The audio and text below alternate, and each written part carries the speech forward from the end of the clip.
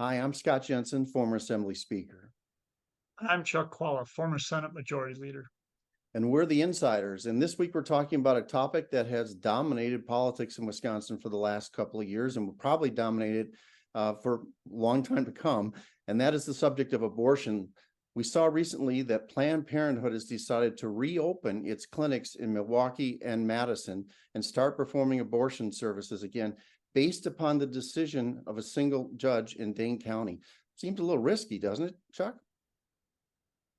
Well, it would be, except that I think the biggest thing is, frankly, not just the decision.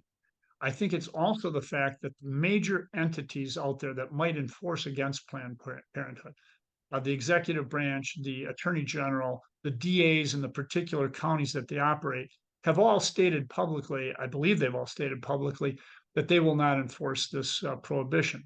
And based upon the decision of the judge. And I think if you got a different decision, it'd be different. But remember, this is kind of a situation where Republicans are now have been thrown into disarray by this. They they kind of are the dog that caught the car here. They are now realizing that women in Wisconsin do not buy the idea that a bunch of white guys in Madison should decide how their bodies should be governed.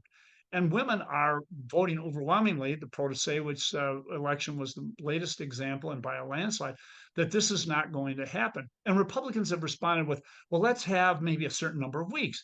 Let's have certain exceptions. And what they're finding out is that this is a very complex issue. And this is why in the United States, the bastion of freedom in the world, that we say we leave this to the individual to make the decision because we don't know what's going on at the end of a pregnancy when something terrible comes up. Let's leave that in the hands of that family and their doctor to make the right decision. And Republicans are trying to fashion something that they can do to still keep that evangelical base with them and yet give some flexibility to women. It's not working. So I really found it interesting that they chose to open up the clinics in Milwaukee and Madison. You're right. There's no one's going to prosecute them in those communities for it, but they didn't open up the one in Sheboygan because that probably would open them up to some sort of legal liability. That decision by the judge in Dane County is bizarre, really, if you think about it. We've all spent the last 2 years talking about Wisconsin's 1849 law that bans abortion. And the judge in Dane County said, well, this law isn't even about abortion. It's not even about abortion at all. Well, wait, the attorney general said it was an abortion ban. The governor said it was an abortion ban. Democratic politicians all over the state did. The media and big blaring headlines said it was the 1849 law banned abortion. Everybody thought that law banned abortion, except apparently a judge in Dane County. I don't know that decision is the one on which the final answer in Wisconsin from the courts will come. My guess is it'll be their foundation will be very different for whatever decision the Wisconsin Supreme Court comes down with on abortion. I don't think they're going to build it off of the case or the decision that came out in Dane County. You are right. I think that Republicans are trying to find their footing here. When they stare at the polling, Republicans go, well, 70% of the people in the state support some sort of restrictions on abortion. In fact, almost 2/3 say that they would support a 20-week ban on abortion. That's actually a law in Wisconsin that if you take the 1849 law away, now you've, I think, reanimated essentially the 20-week ban law that we passed, I think, during the Walker years in Wisconsin. But they can't seem to get that message across that Democrats want no restrictions and they want reasonable restrictions. They keep trying with legislation, they keep trying with press conferences, but they are definitely struggling to get across the message that they want reasonable restrictions on abortion.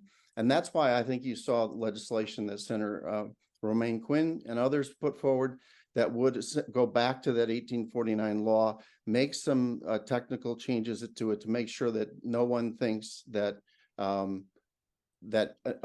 medical procedures required after a miscarriage would count as an abortion under that 1849 law. I think one of the reasons why people have been educated, and I think they realize now that there are all sorts of things that can come up, even very late in a pregnancy, after 20 weeks, where I think the vast majority of people, if they heard the facts, would say, oh, yes, well, we certainly should have an exception for that. So I think what people are coming to is, let's leave this decision to the family.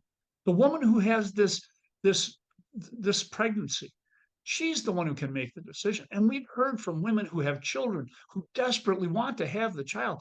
And yet there is something going on that isn't the right thing to do for that family. And maybe that child would be born and dead within a few weeks. There, I don't want to make these decisions. I don't pretend to know that. I don't pretend to know what's the right thing to do there. Why are we trying to impose a law? This is where you let individuals in their exercise of their own freedom do it. So that's one component of it.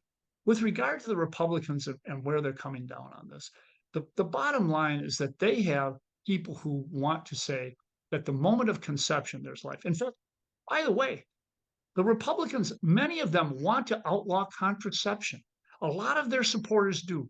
When you have that kind of tug and pull in a very strong way within your base, it's very hard for them to get to some other answer. And I do not think they're going to get there. And best, guess what? The electorate has figured out these people just aren't on our side. I don't care what they're articulating. We have to go with the people who will support our freedom. And I think this is something that will only get worse for Republicans the more these discussions are had and the more legislation that's introduced. And frankly, every time the Republicans mention this word, Scott and I have talked about this many times. He who controls the subject of the debate controls the win or loss. And right now, the more discussion of abortion in whatever form, it means the Republicans are losing even more big time. I think the Republicans' big challenge is that they are powerless to find a different position, in that they no longer control all the levers in government. They have a Supreme Court that will probably overturn whatever the heck they decide to do. They have a governor who will veto whatever they decide to do. So they are stuck with a position that they had in the past, rather than allowing them to fine tune a position to the present climate. I do think that the law that passed with a 20-week ban is a good place for them to stand. But instead they're sticking with the 1849 law, which is one that I think is not necessarily working with the times on this issue. It's a complex issue. I think women in Wisconsin will have the final say. See you next time. See you next week.